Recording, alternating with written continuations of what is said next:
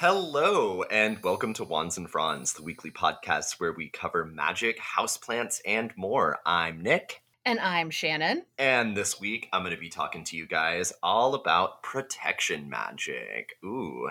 Yeah, so safe. And I'm going to be continuing our small sort of detour into growing botanical fruits that are used as culinary vegetables with a conversation about the magical and magically delicious tomatoes. And just full disclosure, I'm not at all getting into herbalism with tomatoes because just talking about how to take care of them and grow them is a big ass topic, y'all. So if you are interested, let me know, and then maybe I'll do a follow-up at some point to talk about a different angle, but that's where we're at today. And then I'm also doing a really fun deity profile on our boy Apollo. Oh my gosh, I'm actually so excited about this since we've been kind of going through all of the Greek gods, and yes. Yeah, and I just have a plant update that I'm super excited about. And Nick, I haven't even told you about this yet, but today I was at one of the big box store hardware stores that shall not be named because I had to pick up some stuff that I could not get elsewhere. And I found a philodendron micans, and I'm just so happy. I haven't seen them at all out here. I've even called Mickey's, and they've told me to call on Wednesdays when they get their new plant shipments to see if they have any, because it's just a plant that's been really hard to find. It's still kind of rare, even though it's a philodendron, but it has these beautiful velvety leaves, and it was only $10 for a 4-inch pot of it. And yeah, it's the cheapest I had been able to find it before, I think, was $30 on Etsy for a smaller plant than I have. So I'm just, once in a while, big box stores do deliver in surprising ways, and this was quite the last day of vacation surprise. And we do love that for you, so.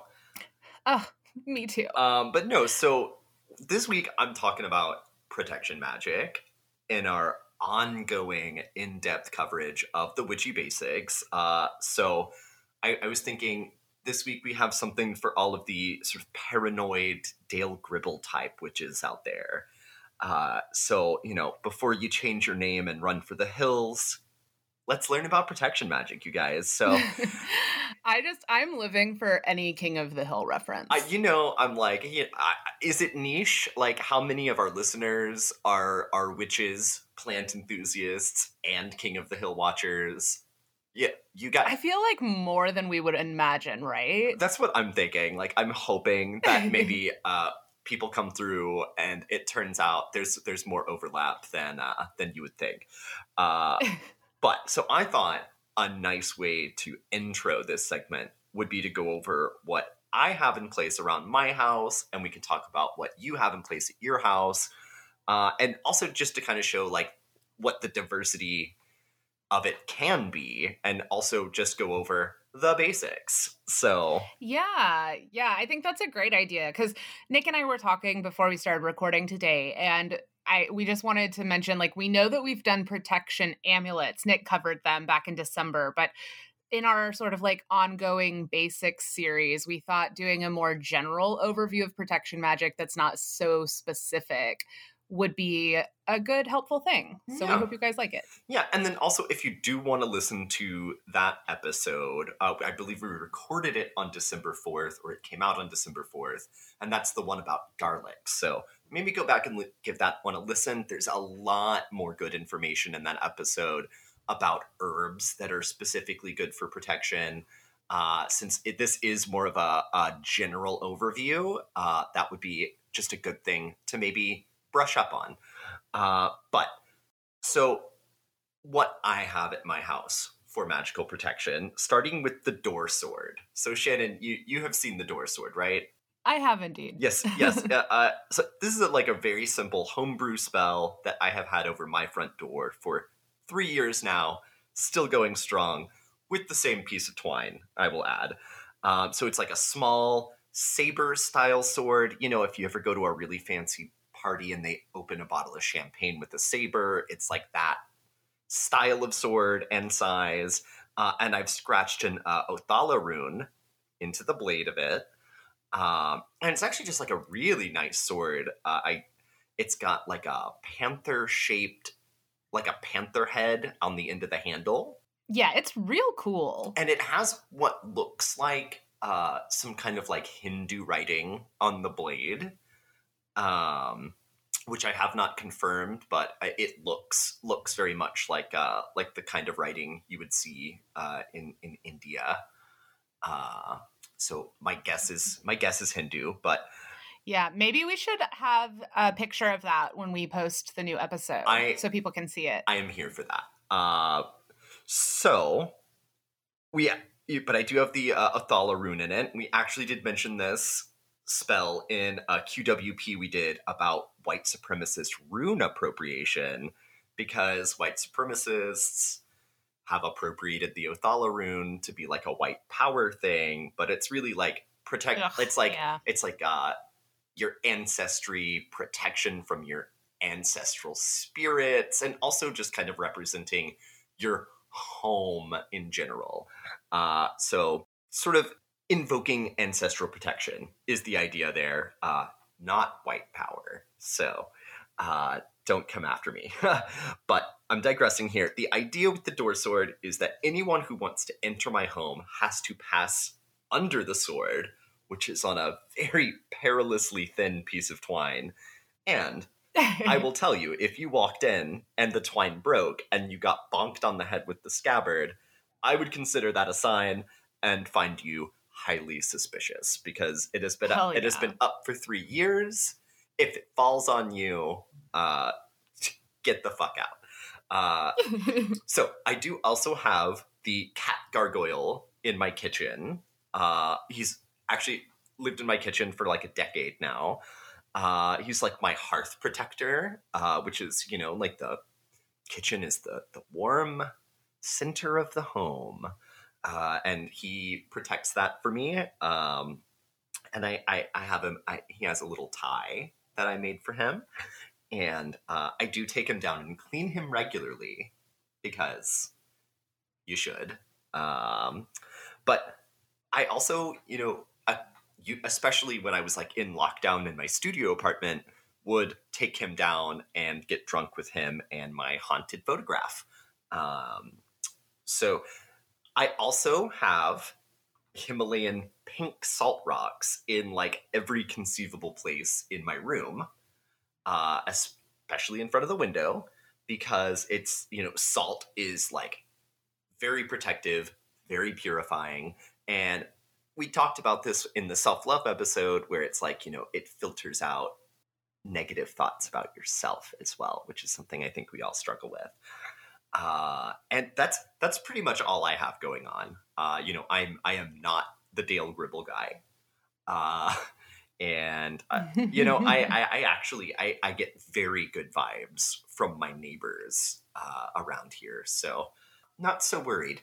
But so Shannon, I know you have some runes or not runes, sigils and stuff on your doors that you wanted to talk about. Yeah, and I do have runes too, so it's not just sigils, yeah. But yeah. So I was just saying, you're right. I have a couple of things. So first, I know we've talked about it a few times with like, certain plants, just having them can also serve as some protection just through their properties. Well, I have a big ass aloe plant on my front porch, which I love, and I think brings in a lot of that good, really protective vibe, and also looks like pretty ominous as a plant, which I like. I don't know, it's got the big spiky teeth, so I'm like, I feel like it gives off good protection vibes. But I also now am working on growing Datura up both of the front columns of my front porch, which I think is really cool. And like Datura is really good for like enchantment and like divination and, just enhancing powers, which we've talked about before. But there's also like some sort of, I guess, correlations with like concealment and invisibility work traditionally with Datura as well, which I feel like makes it kind of an interesting choice, because I like to think that it's concealing me against people that would do us harm, because when I'm blessing the house and like setting up the barriers and stuff, that's really what I focus on. It's just like protecting the home from people that would do it harm, because I'm also not Dale Gribble, and I'm like, I don't want my protection stuff to be so locked down that like no one ever comes over, because I feel like that's definitely not what I'm going for. Right. But I also have runes. I have like a really pretty found rock on one of my front windows that has runes underneath it that I use as some protection there. And around all of my windows and my front and back doors on the porch, like both my front and back porches, I have like runes, different protection runes on every like edge of openings coming in and out of the house. And I do a salt line at the door. And again, it's like that's really easy to just sort of like slide under your mat too, so you don't have to worry about like funny looks from the mailman. And as far as like inside goes, something that has been really important to me and really special is I actually have this brass mouse that was a gift from, well, not a gift, it was something I inherited when one of my great aunts passed away, but his name is Buffalo, and he sits on my altar, and he has a place normally like a little elevated. I have like different levels on my altar for my plants, since my altar is really also kind of my indoor plant stand, which makes total sense for me magically. But I have had Buffalo on my altar for like probably 2 or 3 years now, and I just did some really intentional spell work to like basically ask him if he would be a protective guardian for my space. And when I felt like the answer was yes, then, doing magic and cleansing him. And like Nick said, you should also keep things clean, especially if you're using them as protection, because that's the least you can do. Yes, it's a respect thing. Yeah, so those are some of the bigger ones. I do like cleanse regularly. I have some room sprays too that I use that have like Florida water in them. So, I think for me it's usually about once a year I'll like sort of touch up the stuff outdoors, like redo the runes and stuff. But the other things that I have are really just small, already like ongoing things, or like plants that I take care of. So it doesn't have to be a lot of constant work either, which I think is fun. And you were talking about doing your smoke cleansing and stuff, and one of the things I did want to mention with my like personal regime is that I'm generally a huge proponent of using visualization in spells. So like I always visualize like a literal firewall when I'm smoke cleansing, just like all around the house, because I'm a fire baby. Yeah. So I'm like, I'm always like calling on fire. Like fire is my bitch. But also, it's like, you think of a firewall on your computer, but it's like and people are always like, visualize like white light protecting your home when you're doing smoke cleansing. And it's like, I imagine a wall of fire because I am a dragon. So I love that. Because, when I visualize a lot of times with like protection magic, I think about like walls of like ivy going up. And I feel like that is hilariously indicative of each of our personalities. Very much so. But for the record, for anyone out there who is interested, I do not smoke cleanse my haunted photograph. She has resting bitch face, but she's actually very nice, and we love Gretchen. Gretchen does good work. One of these days we should actually talk about the haunted photograph, but today is not that day. So diving in, you guys, so some basic protection magic for y'all at home, starting with the tried and true classic, amulets. So a little vocabulary lesson for you guys, just to start off here. Amulets and talismans, right? What's the fucking difference? I'm gonna tell you. So you can carry them on your person, you can wear them as a necklace or a bracelet typically. And so the difference here is that amulets are providing protection, while talismans typically are providing you with like power or strength. A pretty big difference there. Yeah. So an amulet is for protection, and it can be as simple as your pentagram or your Celtic cross necklace, if you intend it to be. So much of witchcraft is setting clear intentions, and that's really a no-brainer. Like so many Wiccans out there have pentagram pendants that they already wear, and like you can really get into using it as an amulet You can cleanse it with your crystals under the moon. You can anoint them with essential oil for a boost. And this is actually one that I really like. Frankincense and cinnamon essential oils do come highly recommended for the purposes of protection. So something to kind of bring herbs into it without wearing a bundle of herbs. Not that you should worry about wearing a bundle of herbs, because that can be a very good amulet as well. But also, mint, rosemary, sage for like general purification, kind of filtering out negative energy coming your way. But I do like the cinnamon one. Like, cinnamon is very Martian, very passionate. I think anything really that it like invokes Mars energy for you is gonna have like a very protective energy. Oh yeah. I wanted to plug too, if you're gonna use cinnamon oil, just be like extra careful, y'all, because as you would imagine, that's one that can definitely cause skin sensitivity. So like be sure that you're diluting it. Just be careful when you're handling it. Like not to like mommy you guys. And I'm sure most people already assumed that, but I felt like I just wanted to put that out there. I mean, Shannon's a Virgo, I'm a Virgo rising. We want you guys to be safe. We want you guys to be safe.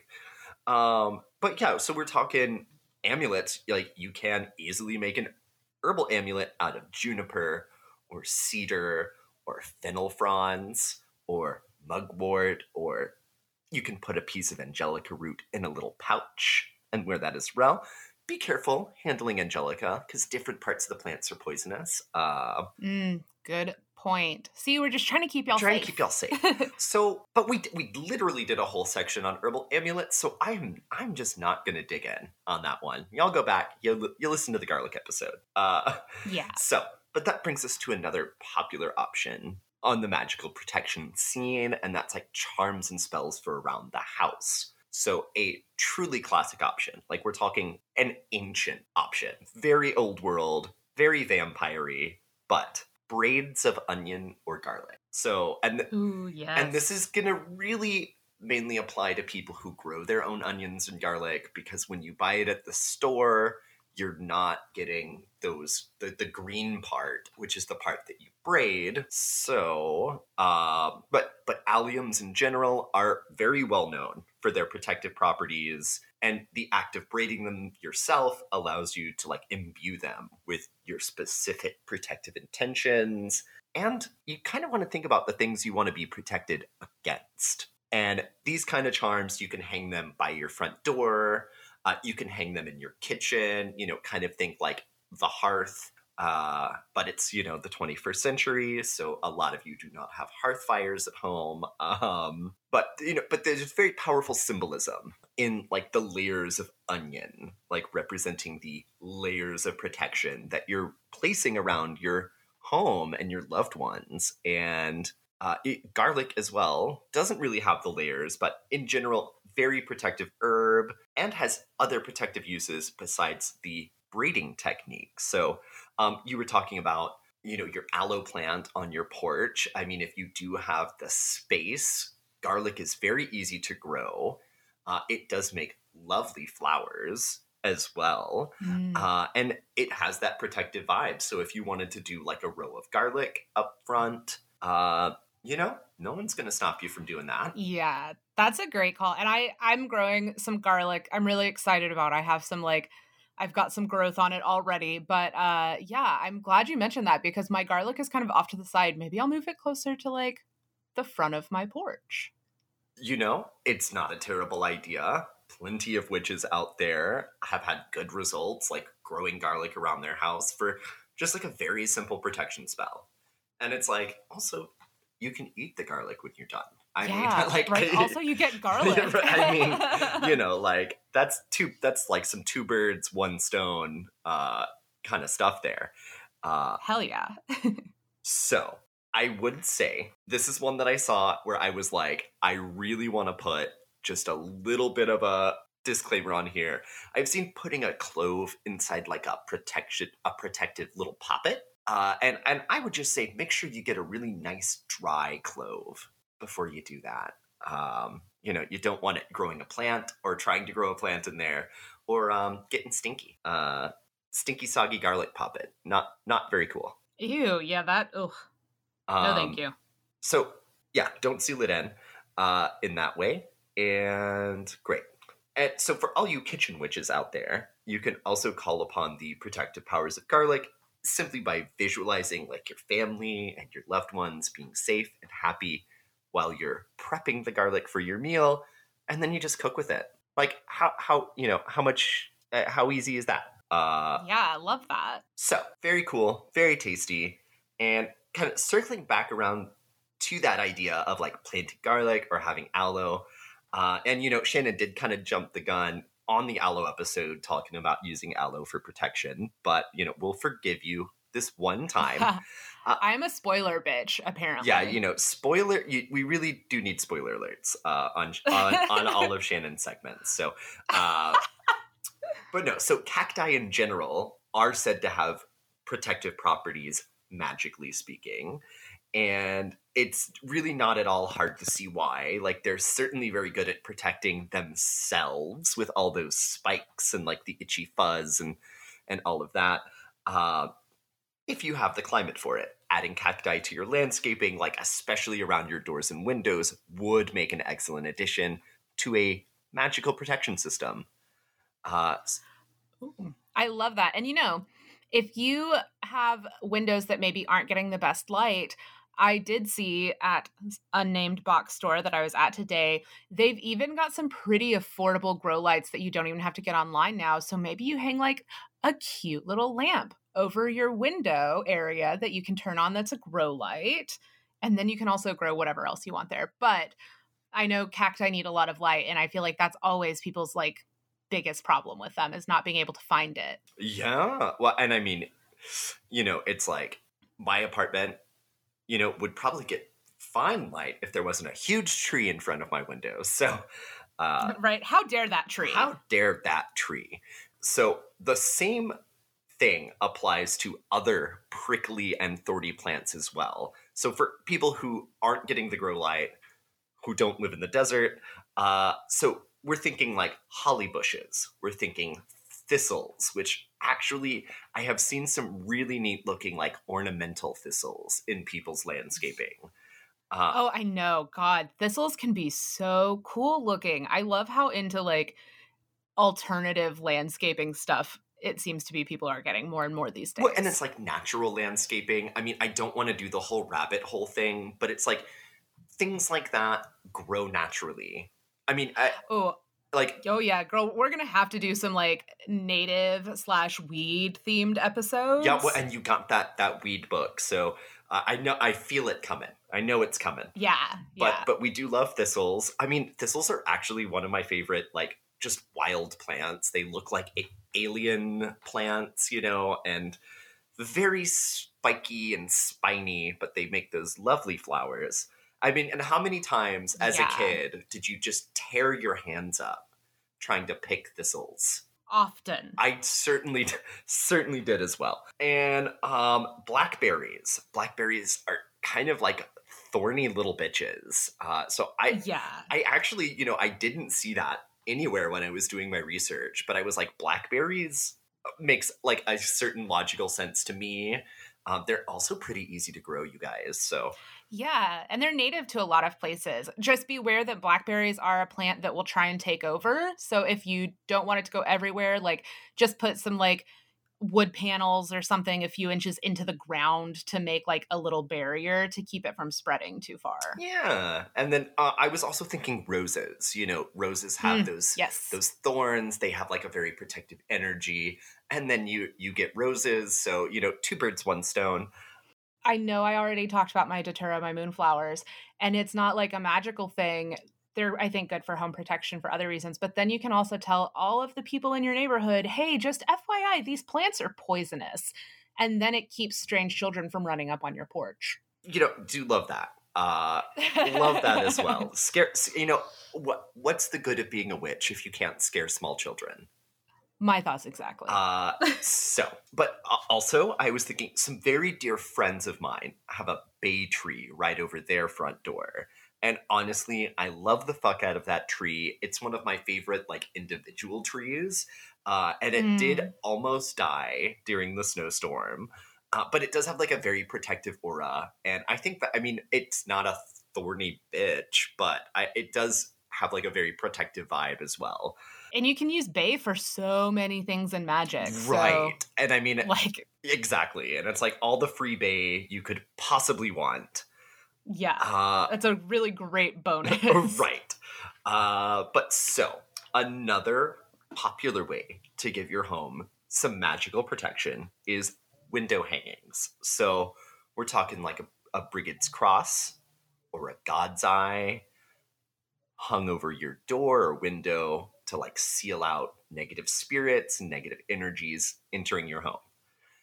Yeah, just please, for the love of fucking God, don't buy one of those dream catchers that white ladies sell on Etsy to use for this purpose. Yeah, no, Just and it's like don't. it's like I specifically have not mentioned dream catchers because cultural appropriation. Not cool. And also, they're just fucking ugly compared to the real things. That's true. Anyway. But window hangings we do like, and I did kind of touch on this a bit in my intro. You touched on this a bit in your bit of the intro, but salt, you guys. Like salt lines, salt is the purifier supreme, and you definitely already have some, so you might as well use it. Salting in front of your windows and doors. You could do it on your windowsills upstairs if you have windowsills and an upstairs. It's gonna like generate that protective barrier that you're looking for. When we did do the protective amulet episode, we did a little DIY recipe for black salt, which is really good for home protection. But you know, we're also all about like using what you can already have or easily get, or make on your own. So yeah, totally. So what I was kind of thinking here is like if you want to do salt lines and you feel compelled to add some like garlic or onion powder, because we're talking about the very serious protective energies of garlic and onions, like zhuzh it up, okay? Like Ooh, yeah. don't feel like you're somehow cheating at witchcraft for using like commercially made herbs from your kitchen. It's literally the 21st century. So, you know, like, let's act like it, ladies. Like, let's lean into it. I love that. And I would say, too, if you're zhuzhing it up with some herbs from your kitchen, maybe just also include cayenne as one of those, because cayenne will also deter like any animals that might be attracted to the other smells that you're mixing in there. So that'll just kind of like, it'll add that like, you know, preventing hexes against you zhuzh section as well, but then it'll also like keep, you know, the squirrels from trying to find whatever tasty thing they might think you have under your doormat. Right, yeah, because I mean, you don't want your doormat to smell like Funyuns. But I mean, not all the time. Not all the time. But, you know, speaking of the 21st century, you know, I feel like I would probably get at least a little flack if I didn't talk about crystals for protection at least a little bit. So for all of you crystal cunts out there, a home protection spell involving stones. So basically, if you live in a house, you will want to have 4 stones. 4 stones is actually recommended for apartment dwellers as well. It's think of 4 corners, 4 cardinal directions. Okay, and we're thinking either onyx or obsidian. So they do not have to be big, because I know obsidian can get pricey. But you put one on the outside of each corner of your house. And I would say if you live in like a weirdly shaped house or a house with a bunch of corners, you know, you could also do cardinal directions. Like I said, north, south, east, west. Get out your compass. If you I mean, you're not using it. This is the time to use it. And of course, apartment dwellers might need to get creative, because you might not be able to put a stone at the corner of your apartment building outside.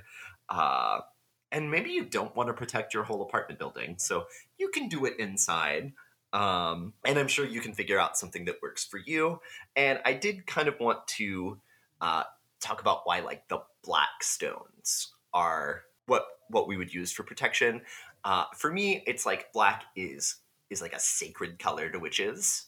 I mean, Wiccans especially are, you know, we're the ones who wear a lot of black when we're doing magic. it's sort of like the idea of sacred space. So, I mean, if you really think about that, like your home is a sacred space to you, and like that black really signifies that. So finally, calling on one of our other witchy basic segments, custom-made protection sigil can be a great magical defense for your home. And we were thinking like above your doors or windows, under your welcome mat. You know, I should just write a book about welcome mat magic, because I'm always like, right? you know, like sleep sachets and doing weird stuff with your welcome mat. But no, I like the idea of like the sigil, because it's like a custom. It's customized. You know, a rune is not really customized. I mean, you can pick and choose different runes to put in combination with each other, and that's sort of like your custom combo of runes. But like a sigil is really something that you're like really customizing for yourself, and all of the energy that goes into that really makes the spell stronger, in my opinion. So, and that basically concludes my segment on magical protection. Just for funsies today, you know, Shannon and I actually both have little mini QWPs on our main section. So I wanted to talk about the evil eye. So yes, eye imagery as a protective amulet does date back to at least the ancient Egyptian Eye of Horus, which we just recently talked about. Very cool. No problems there. Okay? But Witch Talk and the tarot readers on Twitter have taken something that is really sort of a very minor part of witchcraft. In my opinion, it's more of a superstition than a witchcraft thing. And like really put the whole thing on steroids and made like a booming cottage industry out of it. So, I mean, you know, you see these girls acting like teens, claiming that one or the other tried to curse them while like clutching their evil eye pendant, and it's like all for the views on Instagram. You know, you're on your little Instagram story with your evil eye amulet on, like so and so tried to curse me, and it's like, you know, it's drama. It's like high school drama. No one's trying to curse you, hon. I mean, it's ludicrous. And I would also say, you guys, that there is something that is decidedly unmagical feeling about magical charms that are mass-produced by the literal millions and like sold on the Wish app and Amazon.com. Also, and this is kind of the reason I put this in here, it was like very frustrating trying to do the research for this and like find cool information about protection magic for you guys, and having to like wade through like just page after page of evil eye merch. And I will literally tell you right now that A, Witch Talk kids have no idea what the evil eye even is, and B, everyone and their mom is not going around giving the evil eye to people they see in public. So I would say to the Dale Gribbles of the world, get back into your bunker. And like, for fuck's sake, let us do the actual work while you worry about the evil eye. And that's all I have to say about that. I'm gonna step down off my soapbox and let Shannon talk about tomatoes now. Hell yeah. Okay, so I'm super excited about today's topic, guys. Anyone who knows me knows how much I love tomatoes.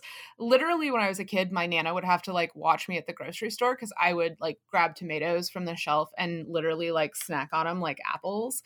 And I will still like eat tomatoes basically on their own, but I would highly recommend everyone try a sourdough tomato sandwich if you have not. Really, all you do is take some sliced tomatoes. I prefer heirloom for this purpose because they're pretty. Toast your sourdough. Buy it from like a local bakery if you can. LA Witch's Tartine has the best bread, period. And then you're going to mix up your mayo, which is like what actually makes the sandwich clutch. And so you get real mayo, and then you add in garlic powder, onion powder, and a healthy bit of fresh black pepper. And that's like the trick to making the best tomato sandwiches. You have to like add the spices to your mayo.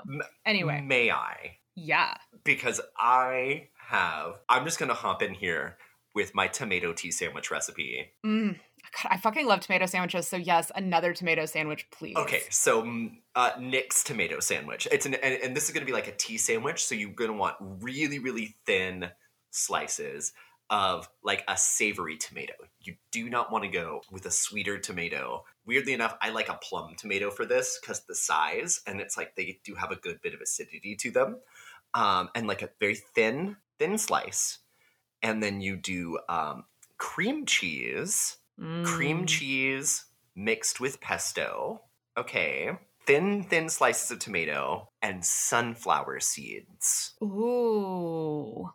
Yum. And that's the Nick tomato tea sandwich. So please continue. But oh my god. Now I'm like gonna have to go get the stuff to make tomato sandwiches for dinner. Anyway, now that we've already taken a bit of a rabbit trail, although I did like admittedly plan to like talk about tomato sandwiches early in this. So anyway, let's talk about this like beautiful, delicious tomato. It's the edible berry of the plant Solanum lycopersicum. So kind of like lycopenes in tomatoes, lycopersicum. The species actually originated in South and Central America, and most scholars think it was originally domesticated and brought into cultivation as a food crop by the Aztecs. So thanks again, Aztecs, bringing lots of good shit over here. So the Spanish came in and fucking conquered the Aztecs in the 1500s. And when they did, they brought the tomato back to Europe, which is when it was introduced sort of across the continent in the 1500s. And I think this is really interesting because I feel like the tomato has become basically synonymous with Italian food, but it actually, like the tomato didn't even make it to Italy until the mid 1500s. So just enjoy that like bit of cocktail party trivia. Today, though, tomatoes are grown around the world, and there are more than 10,000 varieties. And when growing them at home, you're going to be looking at one of two types, determinate or indeterminate tomatoes. Indeterminate tomatoes can like keep growing and growing and growing. They don't have a predetermined height. And so these things are amazing and they give you like great fruit and they'll get huge. But they're not really a manageable type of tomato for most home growers because you need a lot of space to just like let an indeterminate plant just like go wild. So these days, the majority of us are going to be working with determinate breeds that top out around 6 feet, or that's around 180 centimeters. But more and more, there's some really cool like development going on in like the tomato seed arena. But they're working on breeding more and more like dwarf varieties that only get to about like 3 feet. And now even like micro dwarfs that you could grow in like 6-inch pots throughout the entirety of it. And they'll produce like smallish tomatoes. So moral of the story, if you have a space at all, you could probably grow some type of tomato, like even if you just have to adjust your expectations. Of course, a micro dwarf isn't going to give you the same type of like flavor as like a 5-foot tall plant, but it's still going to be way better than anything store-bought. So you have, of course, the opportunity to like buy a start for the plant, but I'm growing 3 varieties from seed this year, and it's actually been a really easy plant to go that way with. So I'm going to walk through the basics of like growing from seed for you. So first, you're going to pick your seeds. And I think that there are so many fascinating like heirloom varieties, and there's a lot of really cool stories behind how different varieties actually like made it into production. And I actually did just order my first catalog from Seed Saver, which is all about like preserving genetic DNA through saving heirloom seeds. So I'll keep you guys posted on that. But of course, like pick a variety that fits your space requirements. There's no shame in going with like standard tomato seeds from the big box store. You're also going to want to get to a seed starting mix for these to get going in. And a seed starting mix is a bit lighter than your standard potting mix, which makes it a little bit easier for them to like push through. But seed starter mix is also sterile, which is really important in particular with tomatoes, because I think most people probably know that tomatoes are really prone to like a bunch of different like diseases and bacterial and fungal things.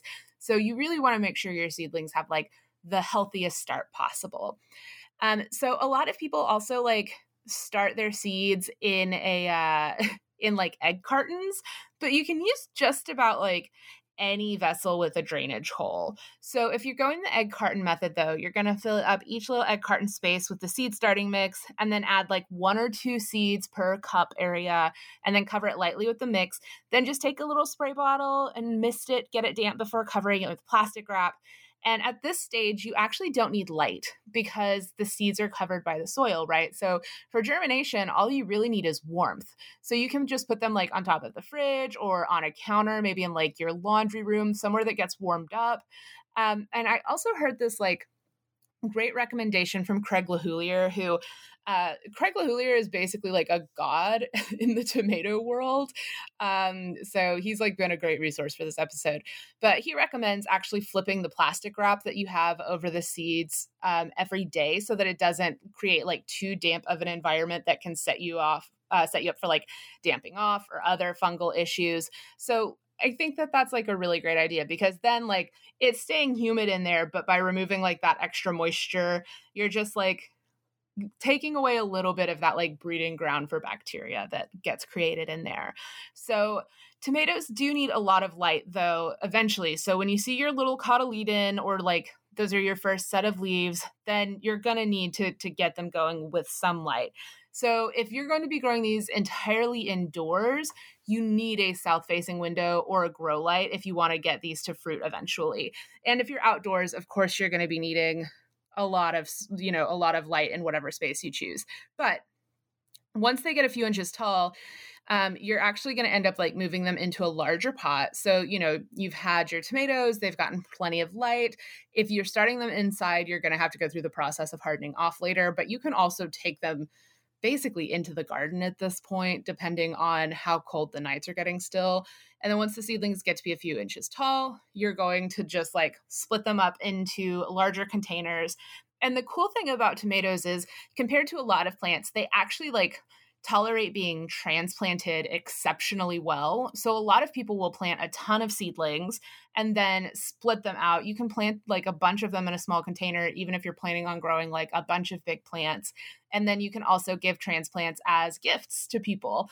I actually ended up sharing some with my neighbors this year because I had more, seedlings than I had space for. So, it's a nice way to share the love.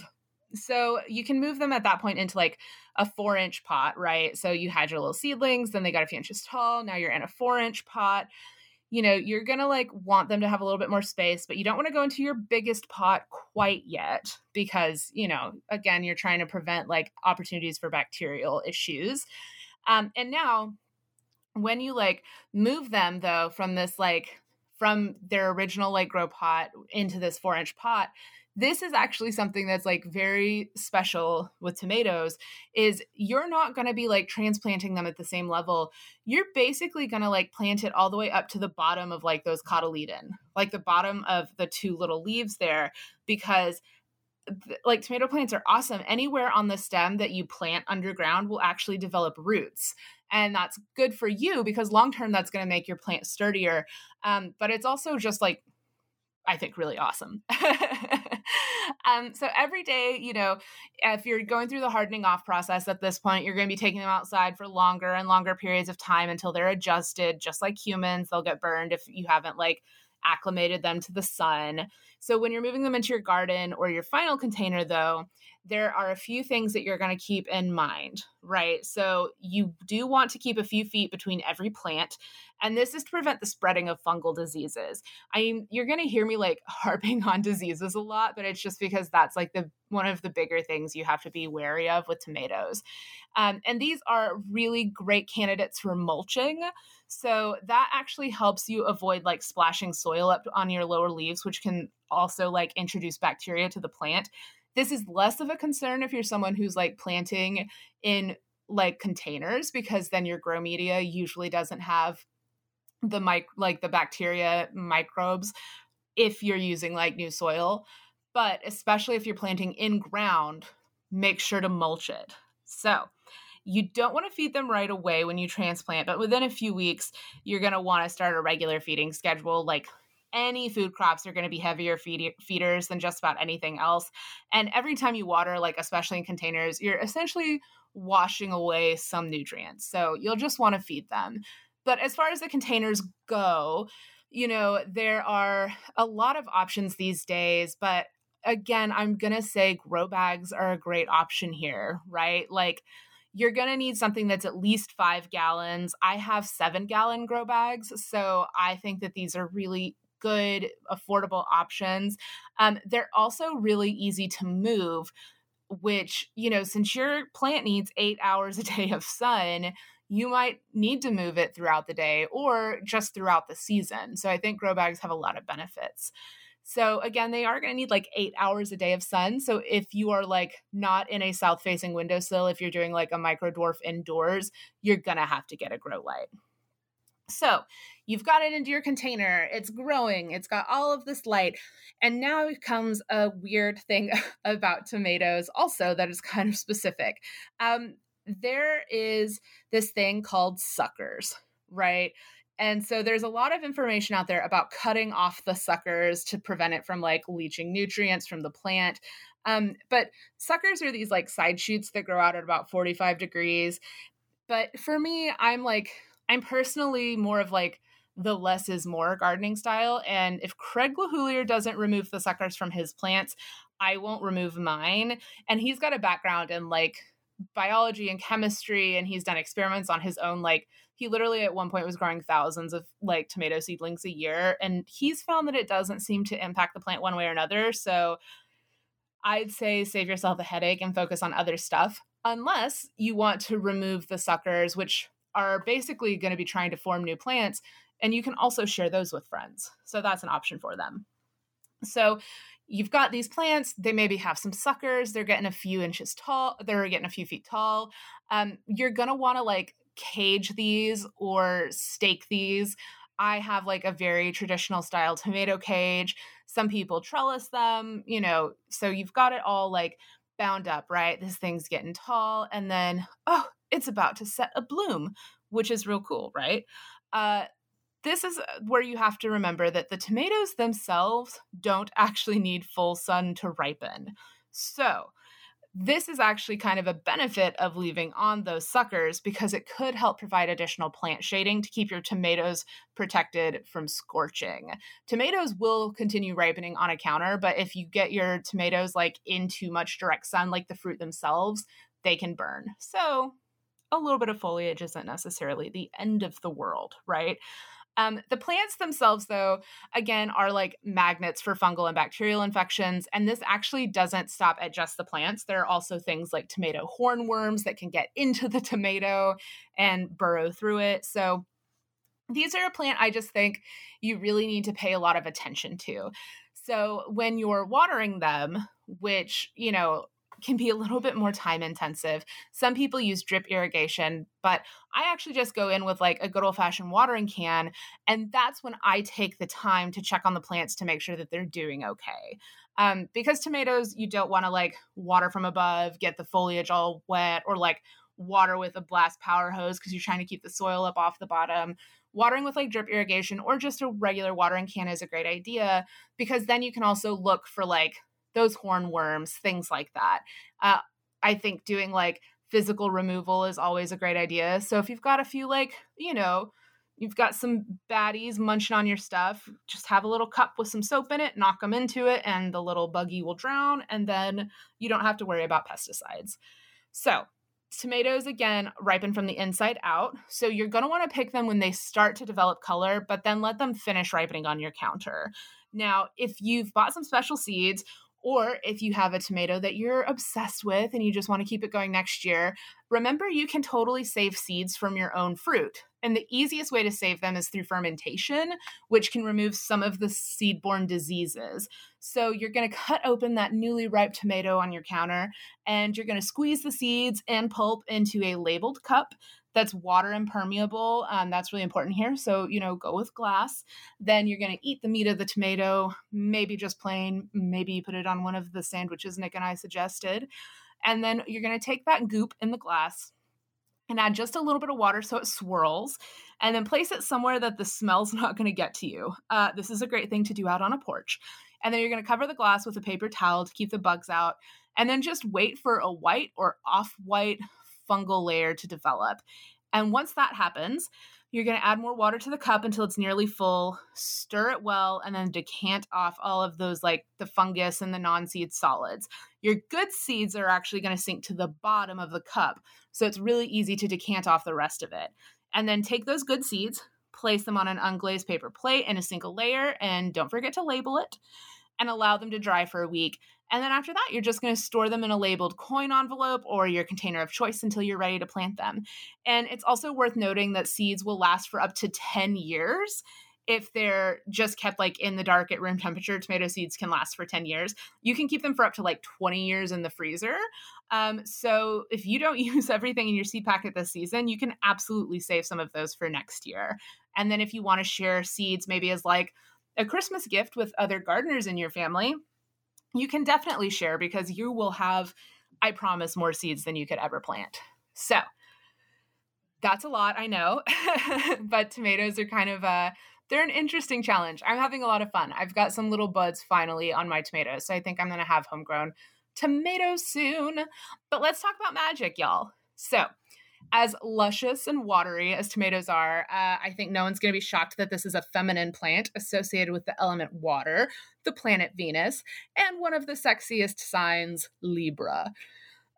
It's great for magic related to prosperity, protection, of course, and love.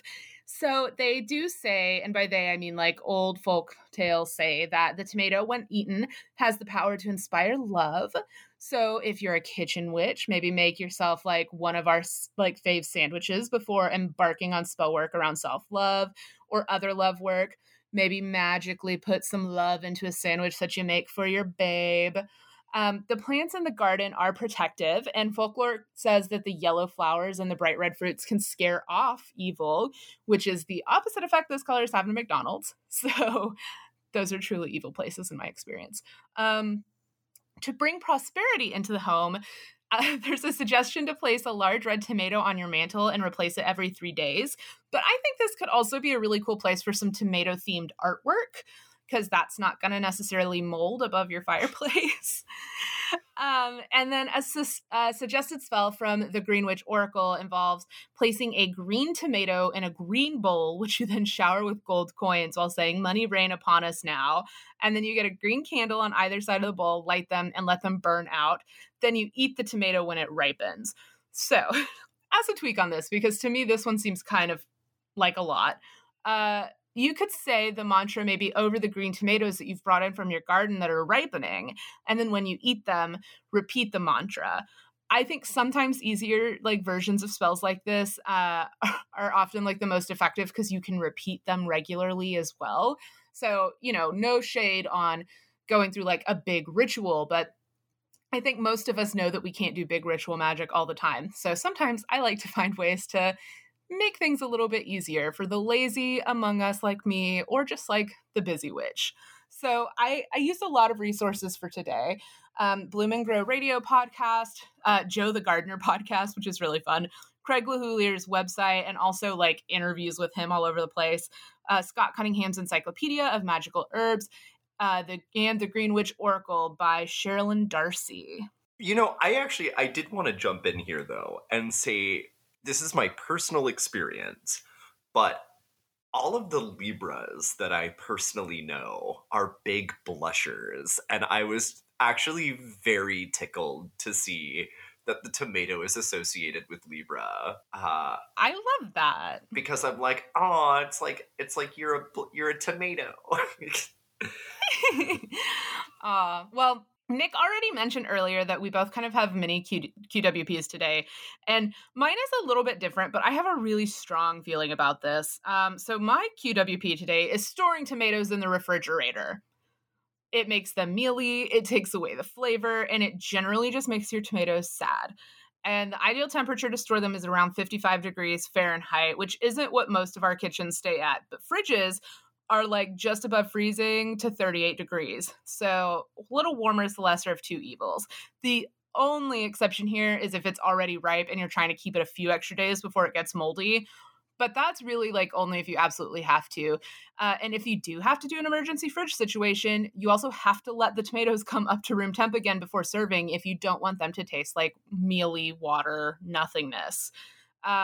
So please just don't treat your delicious tomatoes so poorly. Like, you can always just eat them before they get to the point of mold concerns. So, I don't know. Just, like, don't fucking put your tomatoes in the fridge. Ugh. Wow. Strong feelings. Strong I feelings. know. But I mean, you're not wrong. You're absolutely not wrong. I just feel like if you're going to spend the money on a good tomato, it's like wasting your own money. Or if, God forbid, if you grow them at home and then do that, like, oi, no. So moving on from that horrible, like spine-chilling discussion of refrigerated tomatoes, we're talking about Apollo. So, like, it's summertime. It feels really appropriate to cover the Greek god of the sun and light. And Apollo is arguably the most loved of all the Greek gods, and he was worshipped at Delphi and Delos, which are pretty much the most famous of all Greek religious sanctuaries. Also, Know Thyself is attributed to him, and that's why it's one of the 3 inscriptions above the entrance to his temple at Delphi. The other inscription is Nothing in Excess, which Apollo once said includes moderation, so you don't want to restrict too much. Apollo's a fun one. And in addition to sun and light, he's also known as the god of music and poetry, healing and plagues, prophecy and knowledge, order and beauty, archery and agriculture. You know, a few things. And he's also seen as the ideal hot bod. He's the perfect example of the choros, which is the modern term used to describe that like athletic young male body that we see used as like that ideal in the classic Greek and Greco-Roman sculpture that we're all familiar with if you've like ever been to a museum ever. So, you know, he's the hot bod god. He's also incredibly like complex and multifaceted, and I really think it's like with all of the Greek gods to choose from, like you don't become the national Greek divinity by being a basic bitch. And he shows up in art essentially as much as Zeus.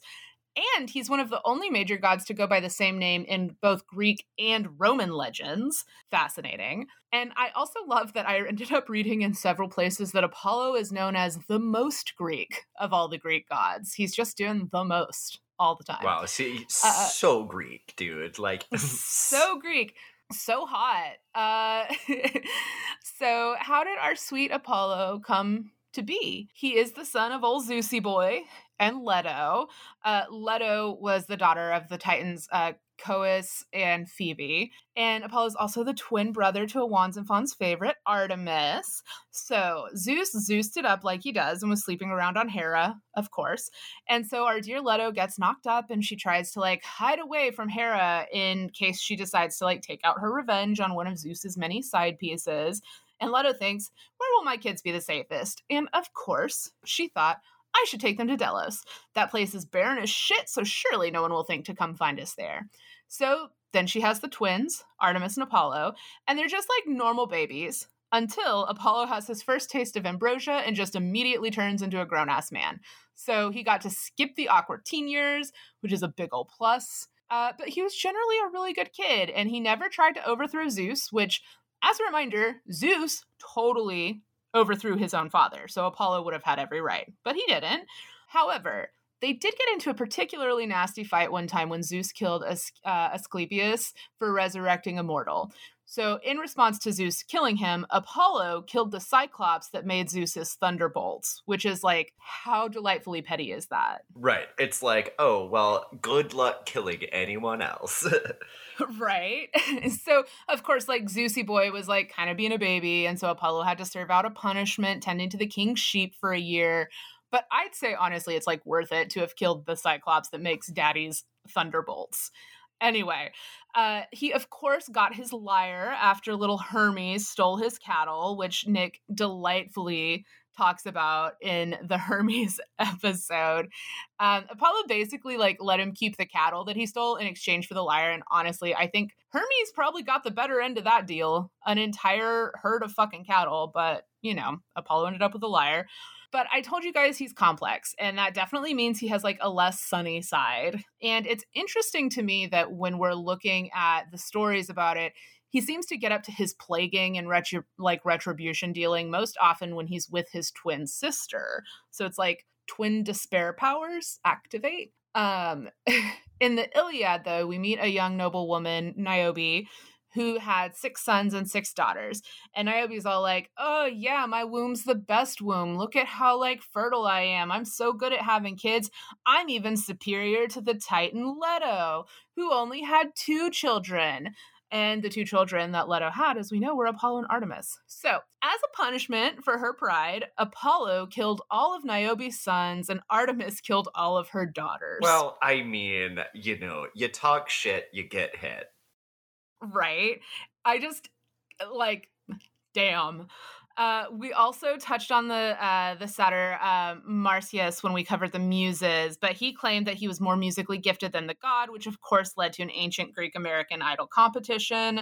The Muses ruled that Apollo was indeed the better musician, and then Apollo, being such a gracious winner, had the mortal flayed alive for his presumption and nailed his skin to a pine tree. Apollo was also like super clutch in the Trojan War. NBD. He brought plague to the Achaeans, led the entire Trojan army, holding Zeus's like Aegis, his like fearsome Aegis in his hand, and attack. Which during that they destroyed the entire defensive walls of the Greek camps. NBD. And he was also responsible for guiding Paris's arrow to the heel of Achilles, which led to the death of what was up till that point a seemingly invincible Greek hero. So, he's got a bit of war prowess too. He's just all over the place. And there's so much that he gets up to during the whole Trojan War that I feel like we could make that its own episode, but we're not going to. So if you're a creative witch though, I mean, I think Apollo is like a really great deity to work with in general, right? Like I've already mentioned that he's associated with a laundry list of things, but of all of the deities we've covered, I really have seen him like referred to or used as a patron deity more than pretty much anyone else, which makes a lot of sense given his wide-reaching influences. And he has this, of course, association with divination. So he's a great god to call on when you're doing any type of psychic work. And we always have to talk about sleep sachets. Yeah. Oh, yeah. So, I saw a really great recommendation to pray to Apollo before bed if you're doing any work to like bring on prophetic dreams. So perhaps you could add a small like handwritten prayer to Apollo in like a divinatory sleep sachet. But I already mentioned like I think he's really great for creative witches, just like given all of his like very, artistic endeavors. But if you're doing any magic related to music or performance, I think he's a great choice. And with his association with retribution, I think he could also be a good choice if you're doing like hex breaking work. Like in particular, I'm thinking about like invoking him if you're working on a mirror spell where you're just reflecting someone else's energies back at them, which just for what it's worth is the only way I typically do this type of work, because I think that bouncing stuff back at people is fair game if you are worried that someone is sending you like hexes or like negative energies. I feel like the mirror is fair game. People might have differing opinions on that. Well, I mean, it's like I'm rubber, you are glue. Yeah. Don't talk shit, get hit. Exactly, talk shit, get hit. It's just like I'm not about personally. I don't do a lot of like hexing and cursing by a lot. I mean, like any. So you're not a TikTok witch. I'm not a witch talker, but I do, again, I feel like the mirror is like fair game, because then if they're not actually doing it and it's you being crazy, nothing's going to happen to them because you're just bouncing their own energies back at them. So if they're actually not doing anything, there's no danger of them getting like walloped. Oh, right. Of course, with his healing powers and his associations with love, I think he's like clutch for healing bath and like self-love rituals. I love healing baths. So like, just bonus points anytime you're taking a bath. I literally took a bath right before we recorded. It was so nice. And on the beauty note, if you're making a body oil or any type of like beauty spell preparation, like maybe ask Apollo to bless it. And he is, I mentioned, associated with architecture. So it could be like also a cool piece of protection work to maybe ask Apollo to bless like your physical home. And I had this idea, and I'm kind of obsessed with it now. The idea of like creating like a mini outdoor altar to him that could be mounted on a column, like on the backside of a column closest to your home. I just feel like that would be so cool. Or even just like a small like little inscription, like thanking Apollo for keeping your home safe. I just love the idea of putting it on a column because of that like Greco-Roman connection. So yeah, so these are just a few ideas, but honestly, like it could go on forever, me just talking about all the different ways you could ask Apollo to like help in your magic, because he's associated with basically everything interesting in this world. So I have to stop somewhere. Today, my sources were Britannica.com, worldhistory.com, and greekmythology.com. Wow. And also, it's like, I will say, I think, just like my 2 cents on the whole, like trading a herd of cattle for a single lira, is, it's like the music was more valuable to him because it was the only lira in existence at the time. I mean, that's fair. But Hermes still got an entire herd of cattle. But what is a baby gonna do with a herd of cattle? That's always the question. I mean, I feel like Hermes had plans. That's true. Right. That's true. No, but it's a fair point. I think Apollo is one of those deities where there's just so much about him. So, I could have gone on forever, but I just wanted to give a few of, I felt like, the highlight reel of the stories about him. No, because he really is fucking everywhere. Yeah, he's everywhere. It's like, if y'all wanted me to go through everything about Apollo, we would have a 7-hour deity profile. Yeah, it's like thanks for coming to our TED Talk about Apollo. Right. Our Apollo TED Talk. But yeah, so that's it. Nick, I'm so excited for the Taroscope this week. Oh my god, as you should be, because like, spoiler alert, it is for Virgo. So I and actually, just to kind of like preface this one, when I am doing the Taroscope, and when I get like Virgo, especially, it's like I always am thinking of Shannon and my roommate. Like I have so many Virgos just like in and around my life. You're surrounded. I really am. And I'm a Virgo rising. So, maybe this is a little bit for me too. Like attracts like. It's true. I drew this week the 10 of Swords reversed for all of the Virgos out there. And so for those of you out there who do not use like a traditional tarot deck, I certainly don't, so do not worry about it. But in the classic, like with the Rider-Waite Tarot, the imagery on this card features a man face down with 10 swords lodged in his back. So some very grim energy and some very shocking images. But thankfully for you guys, this is the reversed 10 of Swords. Thank God. Thank God, right? So, not exactly a bed of roses, though. So, but not so bad as if it was the other way around. So, I feel like maybe you guys dodged a bullet there.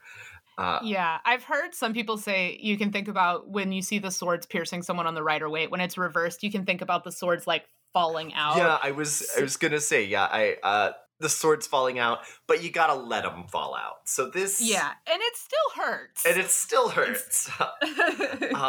But this card also would kind of indicate that you guys are maybe holding out against a change in your life that is, in fact, inevitable. So either you have been in this situation before and you did not like how it turned out, or you haven't and you're scared, which is like not an easy thing for a Virgo to admit.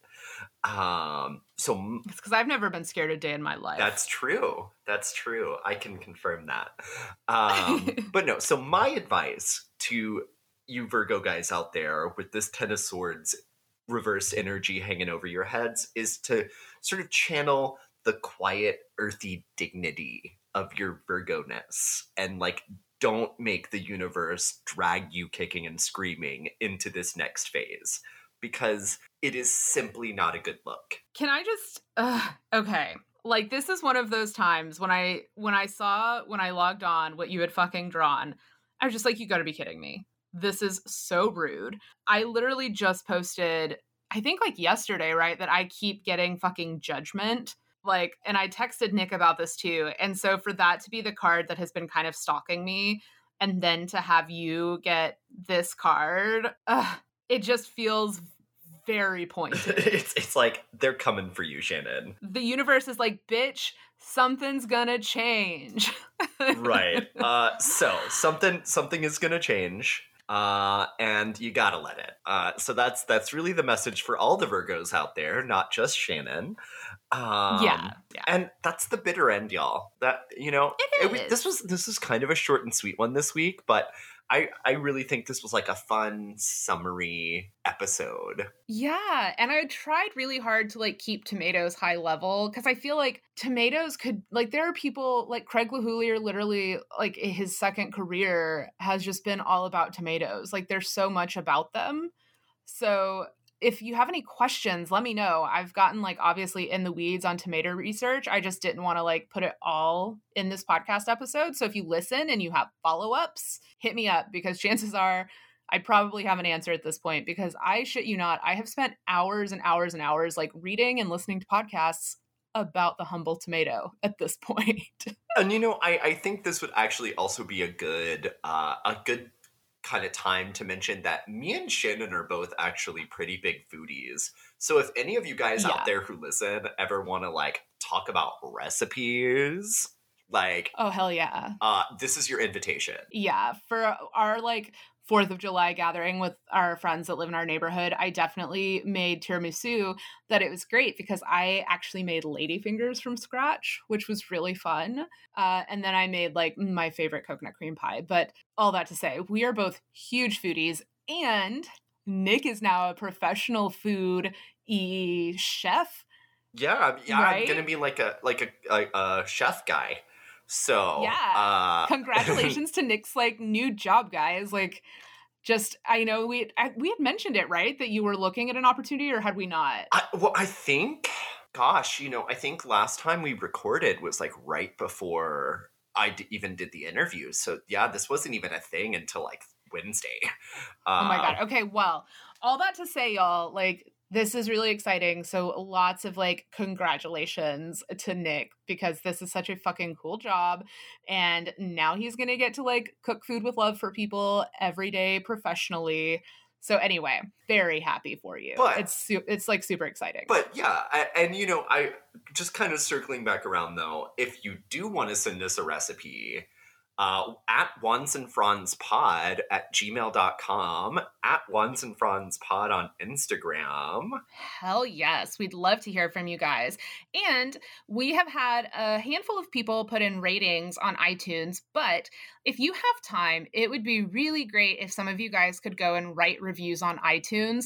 I know not everybody uses it to listen to their podcast, but it's one of the easiest places actually for people to find comments. So even if you have an iPhone, but you don't listen to your podcast through the Apple Podcast app, it would be really awesome if you would still go into it and like write a review for us and give us a rating. Also, of course, if you like listen to us on anything else, please like follow, like subscribe, tell your friends about us. We're always like happy to have new listeners too. So, if you make any recommendations to people, also tell them like we're happy to like communicate with them if they have like follow-up questions. Like, yeah, we're your friendly neighborhood podcast. We're out here. We're available. So we are ready and available. But I think this is where we just have to say goodbye to you guys. So I think to all of the tomatoey summer bitches out there. Blessed be summer bitches. Blessed be summer bitches. Goodbye. Later, y'all.